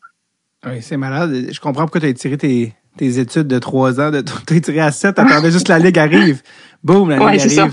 Mais en fait, comme tu sais, quand j'ai j'ai pas gradué, là, mais quand j'ai gradué du hockey de McGill, il y avait toujours pas, genre, la PHF, il y avait la PW un peu qui, tu sais, on savait pas trop qu'est-ce qui se passait. Fait que j'étais aussi dans une situation de, comme, j'avais aucune idée qu'est-ce que j'allais faire. Tu sais, le monde du hockey féminin, c'est super petit. Tu sais, toi, tu sors de l'université, tu signes avec l'équipe à Montréal. Est-ce que tu sens comme une tension avec les filles de la PW ou comment, c'est quoi le ton? Là, je pensais que tu allais me demander si je sens une tension avec les filles contre qui j'ai joué universitaire. Ah, mon Dieu! Non, mais là, si vous êtes dans la même équipe, vous êtes dans la même équipe. Non, j'allais dire, genre, au niveau des, est-ce que les gens, tu sais, est-ce que c'est quoi avec les filles qui sont dans d'autres ligues te disent ou c'est quoi le ton dans les échanges? Personnellement, non. La majorité avec qui j'ai parlé, ils comprennent. Mm-hmm. Puis je pense que, tu sais, la réalité, c'est que j'avais 2 options. Eux, malheureusement, je sais pas si c'est le cas pour tout le monde d'entre eux, mais comme, tu sais, ils ont peut-être pas 2 options ou peut-être qu'ils sont committed, genre à la PW. Je sais pas exactement comment ça marche, mais j'ai eu 2 options puis j'ai pris celle qui m'allait le mieux pour l'instant. Oui, parce que ça qu'il faut savoir, c'est... Oui, excuse-moi. Ouais, puis j'allais juste dire, comme, tu sais, les valeurs à Kev puis Manu aussi, ils rejoignaient les miens. Fait que pour moi, ça a été une décision vraiment facile. Parce que c'est ça, il faut savoir que les filles qui sont sur l'équipe olympique, puis ça, on en parlait un petit peu avec Anne-Sophie, mais puis elle disait, tu sais, elle a fait un championnat du monde, puis elle disait, je suis pas tu sais, il faut demander plus aux Olympiennes, mais c'est ça, eux, ils ont un brevet annuel, tu sais, de hockey Canada pour ceux qui sont sur l'équipe olympique, tu sais, avec un certain montant, tu sais, de l'équipement fourni, tout ça, des bâtons. Ce que les joueuses qui sont pas olympiennes n'ont pas, tu sais. Donc la marche est quand même haute entre les deux, tu sais. Fait je sais qu'il y a beaucoup de joueuses de la PW, c'est ça, de la PWHPA, qui sont des olympiennes. Tu disais tantôt, Kev, il y a plein d'annonces qui vont être faites, il y a plein de filles de cette ligue-là qui s'en viennent. T'es en train de me dire qu'il y a des olympiennes qui vont se joindre à ton équipe? Je te dis rien. J'aurais juste dû faire le podcast dans 2 mois. non, mais tu sais, mettons, tu sais, le PWHPA Montréal n'était pas juste composé d'Olympiennes. Puis, tu sais, autant que j'adore mes Olympiennes, puis je pense que mon amour pour elles est public et intense, tu sais. Mais j'aime aussi aimer Alexandra Labelle qui a joué avec les Carabins, qui a pas nécessairement eu la chance d'aller aux Olympiques. Tu sais, souvent là, ce qui arrive, c'est que, tu sais, je vais parler pour puis Jade, elle dira jamais ça, là, mais c'est inconcevable que Jade est assis en avant de toi en ce moment. Là. On est le 3 août, les filles sont parties pour le camp d'entraînement, puis Jade est pas là, puis il était MVP de 2 ans. What do you mean? Dans quel monde? Tu sais, c'est impossible. So, il y a beaucoup de choses qui font pas de sens. Fait que, oui, j'adore mes joueuses, mais tu sais, mais là, elle fait ton podcast. Elle devrait être dans l'avion en ce moment. Fait que c'est plein de choses que moi, je vais pousser pour qu'on mette les filles plus en avant, puis qu'on en fasse la promotion, puis que ça soit obligatoire, là, que ça devienne indéniable, là, que tu paraisses mal si tu l'invites pas. C'est comme Anne-Sophie Bété, là. Ça a pris 10 ans avant qu'elle retourne sur l'équipe nationale. Ça paraissait pas bien, là. Elle brûlait la ligue, ils l'invitaient jamais. Ils l'ont invitée, elle a tellement bien fait, elle s'est retrouvée sur le premier trio, après 10 ans. So, moi, je vais me battre pour Jade, puis il y en a beaucoup dans l'équipe, là, que je trouve qu'ils ont, leur chance a été coupée de court, là. Puis il y en a beaucoup dans notre équipe. Moi, je vais me battre pour eux autres, là. Toi, Jade, est-ce que tu as déjà été invité à Hockey Canada à quelconque niveau? Ouais. Je suis allée pour l'équipe développement. Quel âge, ça? C'est quel âge à peu près? Dans le temps, c'était U22. OK. Fait que j'avais moins de 22 ans. Mais là, ils l'ont changé pour que ça soit juste universitaire d'attitude. Fait que l'âge a pas d'importance. Puis j'ai été une ou 2 fois au camp senior. Mais j'ai jamais fait de tournoi avec l'équipe senior ou rien de même. Qu'est-ce que, tu sais, comme dans le fond, qu'est-ce qu'il faut de plus qu'est-ce que dans le sens que comment ça fonctionne? Mon parcours a été comme un peu bizarre avec Hockey Canada, comme ça a été, tu sais, je sais pas, d'habitude la majorité des filles commencent au U18, au niveau U18. Moi, j'ai commencé ma dernière année U22, genre. Comme j'ai commencé plus tard dans le programme, après ça je suis restée 3-4 ans. Mais je sais pas exactement qu'est-ce qu'il y avait de plus à faire ou qu'est-ce que j'aurais dû améliorer. Parce que justement, une fois que j'ai été comme coupée, j'ai pas vraiment eu de nouvelles depuis. Ça, c'était il y a combien de temps? Ma dernière fois que j'étais allée, je pense que c'est ma 2e année à McGill. C'est ma dernière fois. Fait que ça fait 5 ans? Oui. 4 ans. Ouais. Puis, est-ce que t'as eu des contacts avec eux depuis, tu sais, avec les saisons que t'as eues à McGill? Non, pas du tout. Rien. Puis, non, rien. Est-ce que, mettons, du point de vue d'une joueuse, est-ce que tu peux comme initier un contact et comme, hey, guys? Honnêtement, je me suis toujours posé la question, j'ai aucune idée. Je pense que j'ai jamais entendu d'une joueuse qui faisait ça. Je sais que il y en a qui ont eu des entrevues, mettons, téléphoniques avec Hockey Canada. Moi, personnellement, non. Mais je sais pas comment ça s'est fait. Je sais pas. J'ai pas de genre inside scoop. Je sais juste que il y a une année, j'ai pas été invitée, puis ça a juste continué de même mes dernières années à McGill. Comment, raconte-moi cette année, parce que tu sais, là, dans le fond, tu sors d'une saison MVP, là, tu sais, dans le fond, à McGill. Ouais. Est-ce que tu pensais avoir au moins une invitation au camp cet été? C'est une bonne question. Parce que je me suis comme fait à l'idée que, tu sais, après pas avoir été invité comme une couple d'années affiliée, mettons, je me suis fait à l'idée que j'allais pas, tu sais, peut-être que qu'est-ce qu'ils cherchaient, mais c'est pas qu'est-ce que moi j'avais à offrir. Puis c'était correct de même. C'est plus le monde autour de moi qui me disait comme, tu sais, voyons donc, t'as pas été invité. Mais moi, personnellement, tu sais, j'avais des buts pour moi, puis c'était des buts à McGill. Tu sais, je voulais atteindre mes objectifs. Puis honnêtement, mes 2 dernières années à McGill, je focusais vraiment sur ça. Pas nécessairement sur Hockey Canada. Je me suis dit, s'ils aiment qu'est-ce que je faisais à McGill, mais tu sais, j'aurais été invitée. Je sais pas. J'essaye, puis j'essayais de pas y penser.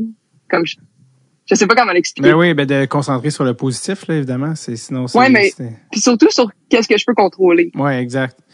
Là, comme tu sais, les invitations, c'est pas moi qui contrôle. Je contrôle comment que je peux jouer. Puis s'il aimait qu'est-ce qu'il voyait, ben, puis j'aurais été invité, mais c'est sûr que je serais sûrement allé. Mais est-ce que pour toi la PHF puis cette nouvelle équipe-là, c'est une possibilité de te mettre en valeur puis de te mettre aux yeux? Oui, mais comme je te dis, comme moi, c'est des objectifs personnels que j'ai. Comme moi, je veux fitter le style de jeu que Kevin va créer ou que le coach va créer. Right. Comme tu sais, je veux jouer pour mon équipe et non pour comme qu'est-ce que Hockey Canada recherche. Right. Parce que au bout de la ligne, si je pourrais être invitée à un autre camp, ben il faut que je sois comme ma propre joueuse. Mm-hmm.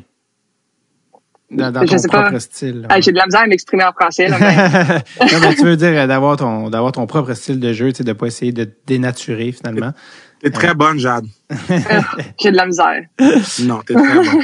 Non, ça va très bien. J'allais te demander si c'est ça, si parce que tu sais aussi c'est que tu parles comme t'es encore jeune, là. Tu sais, je veux dire, t'es encore dans la fleur de l'âge, puis là, tu vas rentrer dans ton prime, là, tu sais, finalement, tu sais, physiquement, tout ça, avec l'expérience. Est-ce que pour toi, c'est quelque chose que dans le fond, qu'un rêve que tu gardes en vie dehors? Mais tu sais, justement, on l'a dit, Anne-Sophie, il y a eu 10 ans de silence. À un moment donné, elle a tellement torché avec les Canadiennes qu'ils n'ont pas eu le choix de dire, ben là, il faudrait peut-être l'inviter, tu sais, puis elle est allée à un championnat du monde. Est-ce que c'est quelque chose, est-ce que c'est quand même un rêve que tu gardes en vie? Ou, ouais. Oui. Comme, c'est sûr que c'est le rêve de toutes les petites joueuses de hockey. Mm-hmm. Mais, c'est difficile à répondre. Comme, oui, c'est sûr que c'est quelque chose que je garde en tête. Mais en même temps, comme que je te dis, moi, si j'atteins mes objectifs personnels, je suis aussi contente que, tu sais, je sais pas c'est quoi, gagner une médaille d'or. J'imagine que c'est incroyable, mais pour moi, en ce moment, comme je suis au plus haut niveau, puis, ouais. Ah oui, ben oui, mais t'es une joueuse professionnelle. Exactement. C'est ça, c'est pas quelque chose. T'es dans la première génération de joueuses québécoises qui vont être payées là, pour jouer au hockey si je ne me trompe pas. On va revenir à Kevin avant qu'il s'endorme, là, parce que non, je m'endors pas. Je suis là. J'adore tout ce que j'ai dit. Je suis fier d'elle. Puis elle le sait là que tu peux pas être défini par une personne qui prend une décision d'une équipe. On peut pas être défini par ça. Et on sera pas défini par notre équipe. On va être défini par le travail qu'on va faire pour les gens de la communauté, puis qu'est-ce qu'on va faire pour les gens autour de nous autres. So, Puis juste pour ajouter, comme je pense que si j'avais tout mis si j'avais juste focusé tout sur Hockey Canada, mettons, comme tu sais, je veux vraiment être réinvité, je pense que j'aurais perdu beaucoup plus d'énergie que juste me concentrer sur qu'est-ce que je peux faire à McGill puis comment que je peux devenir la meilleure joueuse de hockey que je puisse devenir. Oui, 100%. Puis c'est probablement ça qui t'a mené où tu es aujourd'hui, c'est-à-dire une très bonne joueuse de hockey. Kev, t'es président, mais t'es GM aussi. Ouais, pour la première année, je voulais pouvoir avoir des discussions avec les joueuses pour qu'on puisse voir comment notre équipe allait, tu sais, mettons là, quand tu coaches au football, j'ai coaché 15 ans, tu sais, quand tu coaches au football, ben, tu veux amener des joueurs qui fitent la philosophie de l'équipe, qui peuvent rentrer dans l'ADN de l'équipe, puis ça, surtout au début, je voulais avoir ces discussions-là avec les joueuses, puis ça fait en sorte que j'avais le chapeau du GM, pour cette année. Maintenant, pour les autres années, on verra. Mais je voulais pouvoir discuter avec elle puis qui sentent que c'est pas juste un projet où il y a quelqu'un qui va discuter avec toi, boum, boum, tu fais cet argent-là, bye. C'est vraiment, je veux que tu saches qu'est-ce qu'on veut faire, comment on veut le faire, à quel niveau on veut le faire, puis ça faisait en sorte que je devais mettre ce chapeau-là pour cette année. Maintenant, l'année prochaine, on verra, c'est une autre année, mais pour cette année, je voulais vraiment, vraiment avoir ce chapeau-là. C'est qui ton modèle de GM? Quel genre de GM t'aimerais être? C'est une drôle de question. C'est une bonne question. Tu sais, je me vois pas comme le GM. Tu sais, moi, je vois plus ça. Tu sais, je vois Tony Adeluca au football des Phoenix, André Grasset, comment il traite ses joueurs, comment il fait son recrutement, comment il fonctionne, comment il est attentionné, mais en même temps qui est très dur. Donc, tu sais, moi, c'est cette approche-là. Tu sais, l'approche de créer un énorme fossé entre les gens pour que les gens connaissent ta supériorité d'eux. Je suis comme, donc moi, je veux que la personne se sente assez à l'aise de venir me parler, là. Tu sais, puis ça a tout le temps été ça dans n'importe quel sport que j'ai coaché. Puis là, je sais que c'est un niveau professionnel, puis c'est hockey, puis c'est ci, puis c'est ça, mais traiter les êtres humains, tu traites de la même façon que ce soit des kids, que ce soit des adultes, là. Est-ce que dans votre ligue, la PHF, est-ce qu'il y a des trades? Y a-t-il des échanges? Tu peux, mais moi, je trade pas personne. C'est comme si tu déjà arrivé, genre? Écoute, j'ai pas le background des trades de la Ligue, mais ça arrivera pas à Montréal. Je ne sais pas mais si non, tu mais tu peux pas échanger une Québécoise au Minnesota avec comme ben non, là, je vais pas y aller. Il y a ça, puis l'autre chose, c'est que c'est mon équipe. Ah oui, je comprends. Mais est-ce que c'est des contrats d'un an? C'est des contrats de plusieurs années, les filles? Comment ça? Je dirais que 99% un an. Ouais, c'est ça, parce que c'est comme une année à la fois. Ouais. Tu sais, tu parlais de GM. Tu sais, GM a souvent plusieurs personnes en dessous de lui, tu sais, sous sa tutelle. Toi, t'as-tu une équipe de dépistage? T'as-tu des scouts? Comment ça se passe? On a une bonne équipe. Puis, tu sais, surtout la première année, je me suis basé sur ce que je savais. Tu sais, c'est beaucoup québécoises, là, tu sais. Oui, on a été chercher Christina Shanahan de Vermont, puis j'ai fait mes devoirs pour être sûr que, je pense que j'ai même appelé Jade ou j'ai parlé à Jade par rapport à Christina. J'ai appelé beaucoup de gens. Puis finalement, bon, let's go. Tu sais, donc on a fait nos devoirs. Puis tu sais, on est quand même une bonne équipe. Tu sais, au niveau marketing, au niveau PR, au niveau, tu sais, souvent les gens s'arrêtent parce qu'une équipe de hockey, c'est le niveau, ça s'arrête au hockey, mais c'est tellement plus. Tu sais, il y a une personne qu'on a engagée avant hier qui va être notre assistante ou en fait, je m'excuse, coordonnatrice parce que le mot assistante, je trouve ça lame as fuck. Fait qu'elle va être cordo pour nous. Puis je trouve ça important d'avoir cette personne-là, puis de realize cette personne-là, puis d'avoir confiance. Tu sais, si t'as pas confiance sur les gens avec qui tu travailles, ben tu pourras pas avancer comme il faut. Fait que nous, on a très confiance en nos gens, puis let's go, man. C'est quoi à date que tu trouves le plus difficile dans là, tu vas me dire la saison n'est pas commencée, mais à date, dans tout le travail que tu as fait, le bout le plus tough comme dans tout ce projet-là? Ah, une bonne question. C'est une très bonne question. J'essaie de faire attention à ce que je dis. Right? Je pense qu'il y a des choses qui pourraient être plus faciles, qui sont compliquées.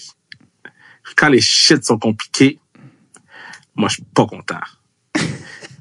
Quand je vois que c'est simple, puis qu'on peut juste tous tourner à gauche, et qu'on est bon, et qu'on tourne pas tous à gauche, puis il y en a 4 qui tournent à droite, je suis comme, mais qu'est-ce qu'on comprend pas? Puis moi, les choses qui sont simples, qui deviennent compliquées, je suis pas content.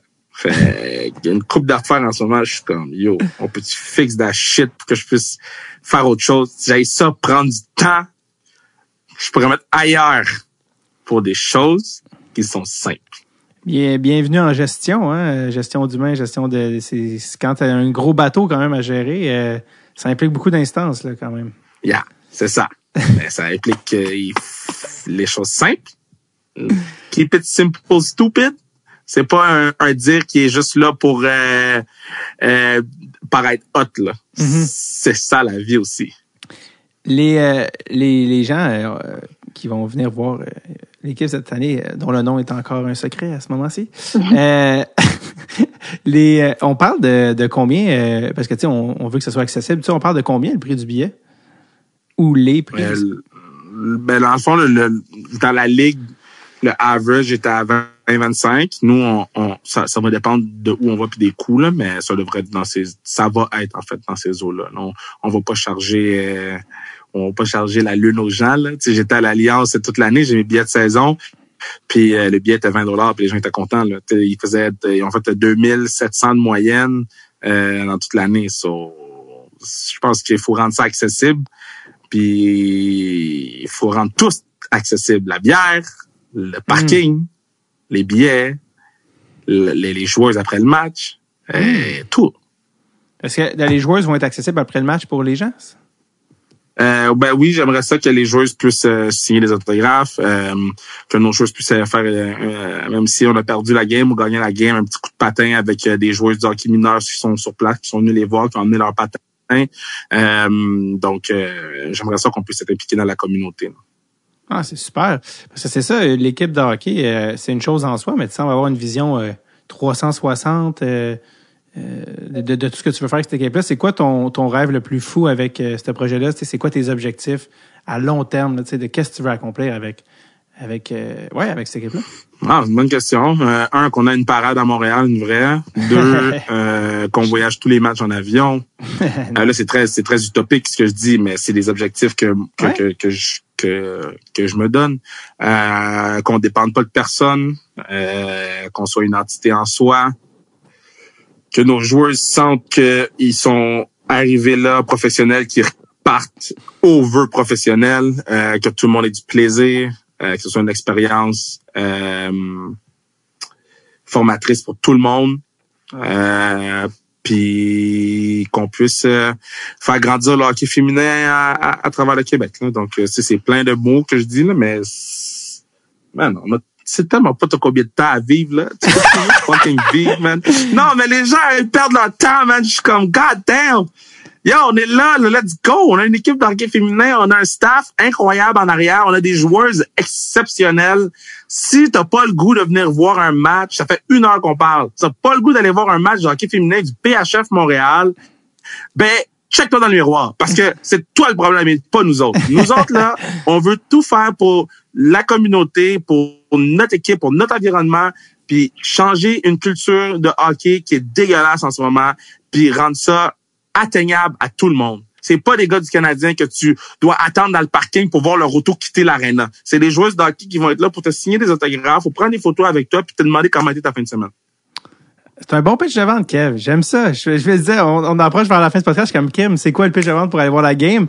Et même sans que je le demande, il prend la balle, que dis-je, la POC au bon. Et je voulais pas insulter les gens d'eau. J'ai dit que c'était leur faute, mais je voulais pas insulter les gens d'eau. Non, c'était juste une invitation cordiale et enthousiaste à venir voir les filles jouer d'une équipe yet to be named. Et surtout, est-ce que vous avez une date de premier match?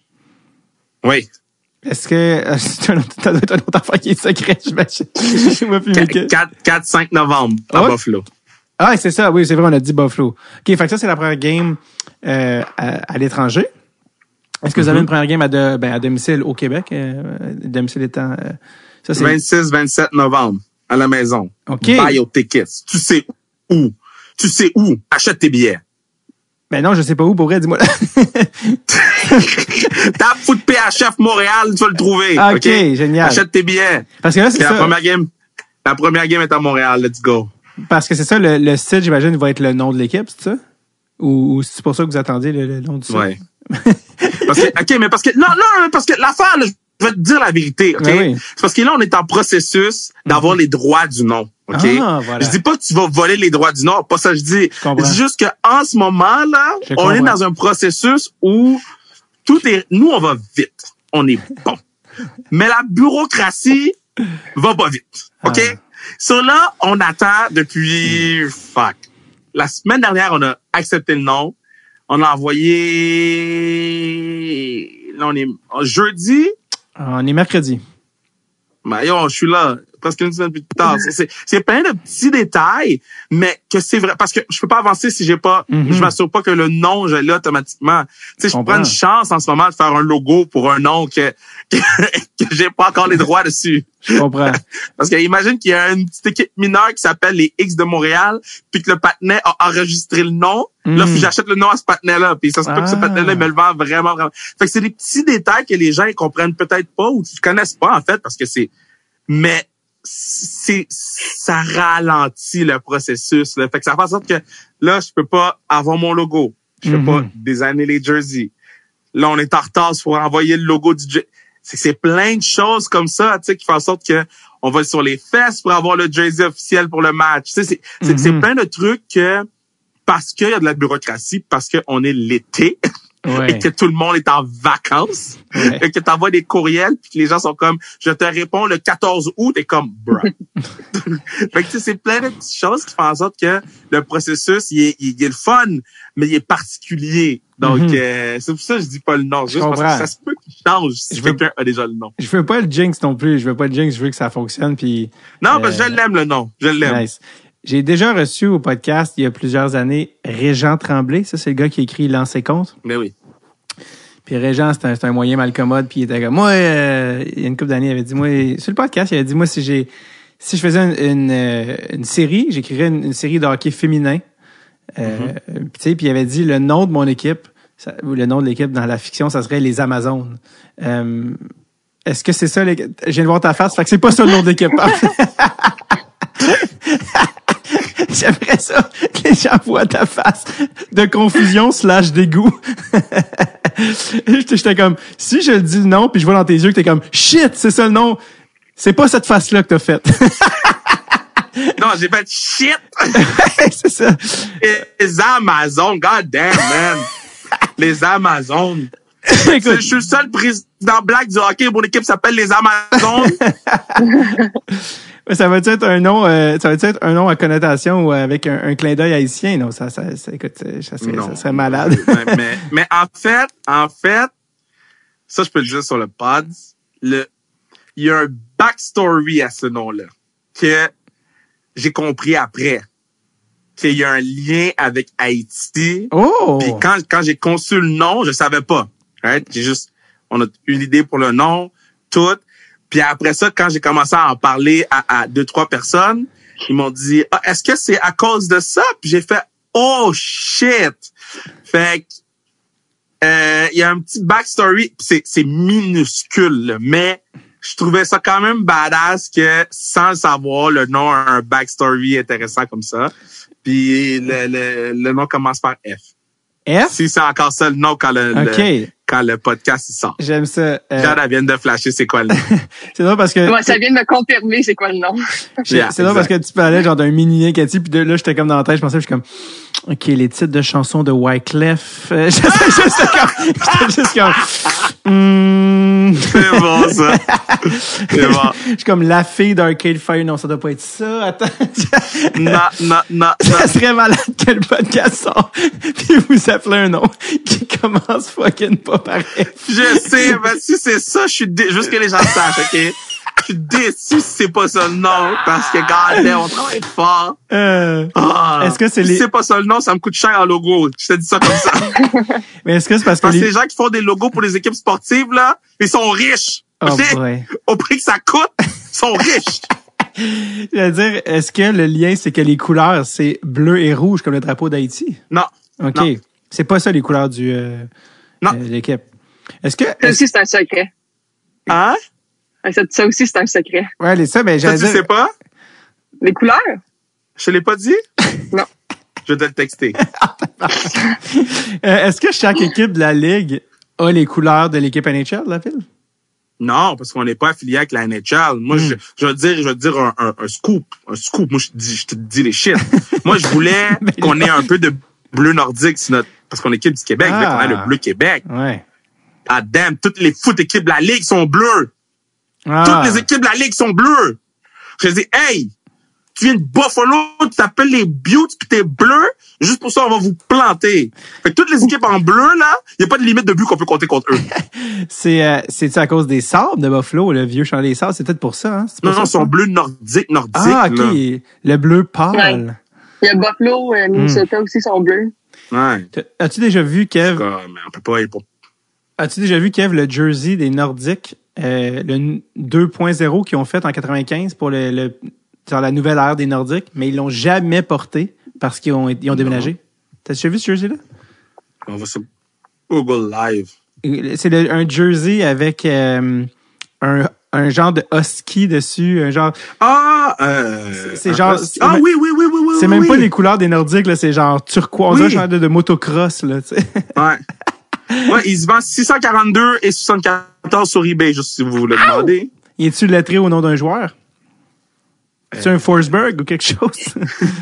Si c'est un Forsberg, c'est ce que je l'achète. Oh, fresh! Ah, il n'y a pas de nom en arrière. Ah, c'est un Forsberg! Non! On dirait que tu fais juste ça pour m'exciter, mon petit. J'ai commandé, OK, j'ai acheté un chandail de Peter Forsberg signé avec moi, j'entends plus Kev. Colorado. T'entends-tu Kev, Jade? Ouais, moi je l'entends, ouais. Oh. Jade est allée de m'entendre. Attends. Oh non. Non, Jade, si tu veux continuer la conversation. OK, vous êtes back. Si vous êtes back, c'est mon GarageBand qui m'a fait un finger. Qu'est-ce que tu dis sur le chaîne de Forsberg? Yo, dude, les couleurs sont sick, though. Je sais que c'est laid, là. Ben, honnêtement, c'est comme rétro rendu là. Ouais. Oh non. Bon, c'est sûr que le son, ça a un petit peu coupé le momentum. Anyways, je vous ai eu depuis déjà un bon moment. On a pas mal touché à tout. Y a-t-il quelque chose qu'on n'a pas dit, Kev, dans ton cri du cœur, pour que les gens viennent encourager? leur équipe de hockey féminin, l'équipe du Québec. En fait... Les Amazones de Montréal. Non, en fait, Jade, pourquoi qu'on devrait venir te voir jouer? Aïe, aïe. Hey, comment? Non, comme c'est toi. Je savais. Puis en français, non, en plus. Mais, dis-le en anglais, au on s'en fout. Pourquoi tu veux que les gens viennent te voir jouer? En fait. Ben, ouais, vas-y. Non, j'allais dire, comme c'est toi, la crème fouettée, moi, je joue ça. Non, vas-y, Jade. Moi, je veux que Jade dise pourquoi, parce que ça va jamais être aussi important que quand c'est les joueurs qui le disent. Moi, là, je peux crier sur tous les toits, ils m'entendent. Et ils m'entendent depuis 4 ans crier sur le hockey féminin. Ils m'entendent depuis 4 ans en parler. Ils savent que j'aime le hockey féminin. Là, toi, Jade, tu joues depuis que t'es petite. Je te dis pas que tu vas avoir les mots parfaits, là. Mais admettons là qu'il y a une petite joueuse qui t'écoute en ce moment, un grand frère, un ci, un ça, qui lui veut venir voir du hockey féminin, puis il sait pas pourquoi. Pourquoi, Jade, tu veux que les gens viennent te voir? Ben, dis simplement, je pense que c'est juste parce qu'on le mérite. Tu sais, le hockey féminin, ça fait longtemps que ça existe. Ça fait longtemps qu'on travaille pour une ligue professionnelle, mais pas juste ça, comme, tu sais, le nombre de temps puis d'efforts qu'on met dans le sport, tu sais, c'est pareil comme, mettons, les gars de la NHL, on a une passion, on a la même passion qu'eux, on met le même nombre de temps qu'eux. Fait au bout de la ligne, je pense que c'est quelque chose qu'on mérite puis que le monde le monde devrait venir encourager. C'est une excellente réponse, Jade. On le mérite. Les joueurs le méritent. Le hockey féminin le mérite. Ouais. Et ça, c'est une de nos stars, Jade. Look at her go. On the spot, hein? Je pourrais vous dire, oui, comme, c'est du bon hockey, c'est whatever, mais moi, je pense que c'est plus simple que ça. C'est juste que le hockey féminin mérite d'avoir sa place dans un sport professionnel. La qualité du jeu, tout ça était tout sous-entendu dans la réponse, dans la confiance et dans le sous-entendu de l'excellence. Pendant que papa Kevin se berce sur sa chaise comme on dirait un gérant d'artiste des années 60.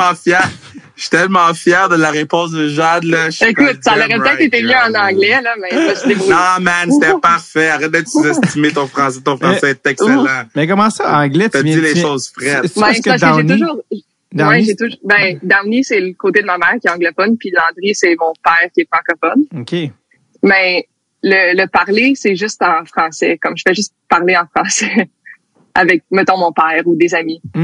Donc, j'ai fait toutes mes études en anglais. J'ai toujours été dans un environnement anglophone. OK, t'es allé à l'école en anglais.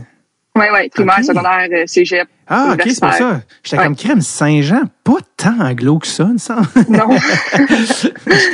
Non, il y en a pas beaucoup d'anglophones à Saint-Jean. Ah, voilà, le Downey. Est-ce que c'est en lien avec un certain Steve Downey? Non. Aaron Downey? Non.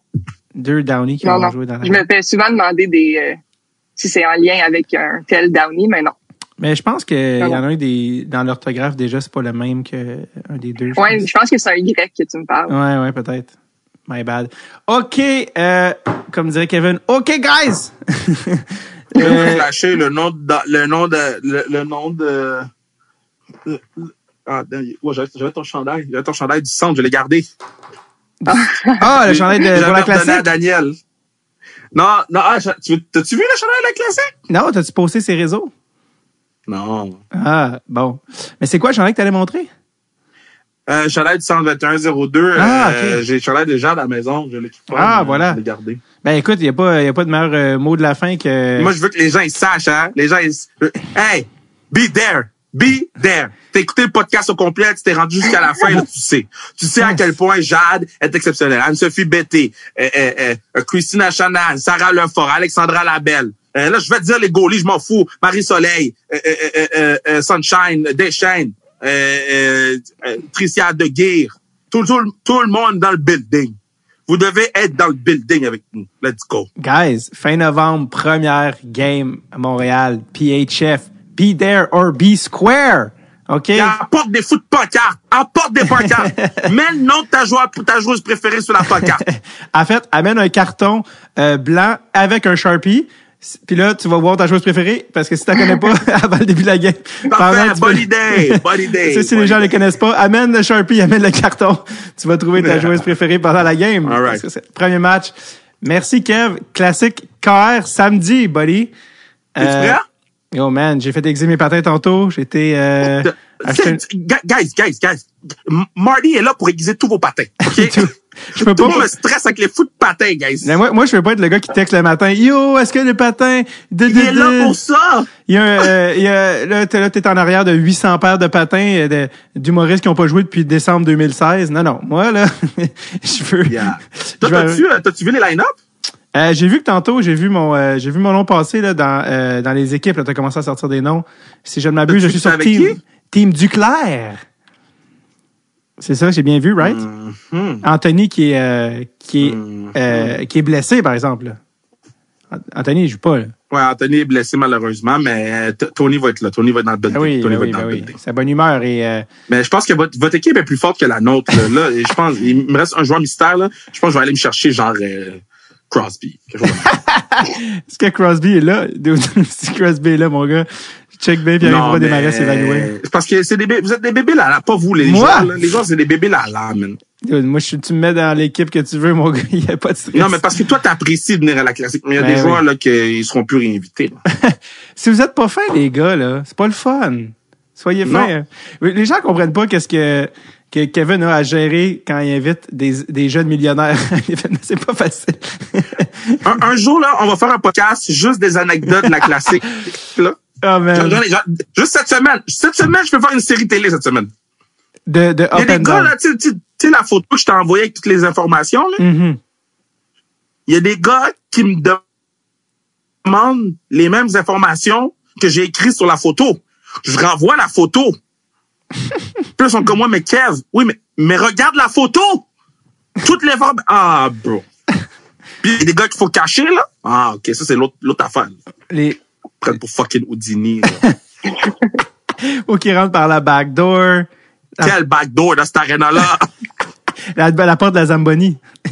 Dude, lundi, j'étais à l'arena pour trouver une porte pour rentrer un patinet caché. Lundi.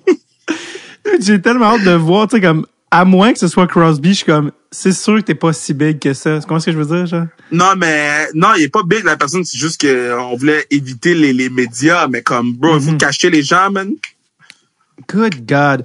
Moi, là, puis évidemment, je n'aimerais pas de nom, mais moi, les gens qui t'appellent pour te dire qu'ils vont en bateau, je ris encore de cette anecdote-là en me couchant le soir.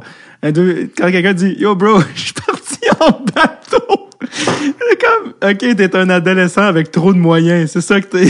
Il y a un patinet qui m'a dit, je peux pas venir, je déménage. Il m'a dit ça tantôt. Là, toi, t'es comme, dude, j'ai annoncé ton nom. Qu'est-ce que je fais? Ah, boy. Ben, regarde, je l'ai effacé son goddamn nom, il est pas là. Fait que vous irez voir les noms qui avaient été annoncés, puis le nom qui est là. Puis après ça, vous allez faire, ah, c'est lui qui déménageait. Fuck. Ce qui est drôle, parce qu'à chaque année, t'es comme, alright. Puis t'écris à PY comme, yes, je suis là. Puis à chaque année, tu l'oublies. Puis je suis comme, j'ai envoyé son chandail tantôt pour qu'il sache que je l'ai pas oublié. il est comme, je pense qu'il m'a oublié. Cette année, je t'envoie d'un bar. Je suis comme, t'as pas oublié PY? PY, il peut pas. Je check son texte. Fuck, il peut. Il faut que je texte le chandail. Je suis comme une chance, je suis là en backup. PY qui est en Italie, qui reçoit son truc. D'ailleurs, avant que j'oublie, Kev, mais après ça, je te laisse aller, mais t'as fait un gala juste pour rire cet été, mon petit Vera. Yeah, man, crazy shit. Comment ça s'est passé, le gala à Rich puis à Eddie King? Puis, les gens se sont levés debout après mon numéro, man. Yeah, les gens se sont levés debout. J'ai dit, je savais pas que je pouvais avoir ce genre d'émotion-là, man. J'étais content. C'était, tu sais, moi, j'ai su que je faisais le gala au mois de juin, là. Puis tu sais comment c'est pas facile d'écrire un numéro de gala. T'as fait beaucoup de galas, là. Fait que, puis c'était mon premier en 10 ans de carrière. C'était beaucoup, puis c'était en même temps que bon, je gérais la PHF, je gérais la classique, fait que je pratiquais le soir dans les bars, le matin je me réveillais pour des meetings beaucoup trop tôt pour la PHF, puis ça, comme quand les gens se sont levés, c'était juste Genre, t'as pas fait ça pour rien. Fait que c'était nice, ça, c'est bien. C'est drôle que t'avais pas fait de scène depuis genre 3 ans. Il a fallu que t'arrêtes de faire de la scène pour faire un gala. Faut qu'il m'invite.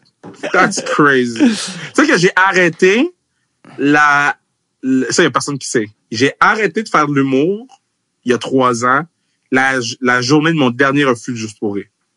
Ah ouais, ça a été le couteau, le coup de J'ai barre. dit, bro, ça sert à rien, man. Pour faire quoi, là? J'ai arrêté. Tu voulais pas juste dire, parce que tu sais, les gens te connaissent, tu sais, tu peux vendre des billets. Est-ce que tu t'es dit, fuck it, je fais juste mon one-man show? Je fais un one-man show puis je tourne? T'as-tu déjà pensé à ça? Un jour, faut que j'ade. Et comme j'ai trop de projets. Jade, elle va me dire, Kev, j'ai pas assez de ice time. Je veux dire, on va parler au coach, man. J'écris des jokes. On va parler à ton boy, là. Fait que le coach, c'est un gars. OK, on a un indice, En tout cas, j'essaie fort pour Jade. Jade a sait que j'essaie fort, là, je travaille fort dans les coins pour que on ait un coach que beaucoup de gens nous demandent, et qu'on travaille très, très fort. Écoute, j'ai très hâte d'avoir les réponses aux 8000 énigmes qu'on a semées dans ce podcast. Ça a valu quand même... Je vais toutes te répondre à ça à la classique avec plaisir, mon Dave. Ouais, exact. Off the record. Ce qui est le fun, c'est que j'ai un intro puis un outro podcast. Fait que je vais pouvoir fill in les blanks avant, après. True. OK. Jade Downey-Landry, votre nouvelle joueuse préférée, allez l'avoir joué pour le PHF Montréal, qui est pas le vrai nom, là. On n'est pas comme le FC Montréal. On va avoir un vrai nom dans pas long, inquiétez-vous pas. Et Kev, the man, the legend, le maire de Laval, Kevin Raphaël. Si vous écoutez cet épisode et que la classique KR 7 est passée, c'est pas compliqué, venez à la 8. le montant de Lucan fait juste augmenter à chaque année. Cette année, l'objectif est de 50 000 et on s'approche dangereusement de l'objectif. En Kev, on est rendu... As of today, on est à 29 217. So, faut juste pas lâcher. Faut pas lâcher, mon gars. Faut donner, puis il n'y a pas de petit montant. Jade, ouais. Kev, t'as déjà des meetings qui t'attendent, là. Fait que je vous laisse aller. Merci vraiment de votre temps. Puis j'ai hâte de venir vous voir jouer. Ben, non, j'ai hâte de te voir jouer, Jade, excuse. J'ai hâte de dire allô à Kevin. Donc, à plus. Bye bye.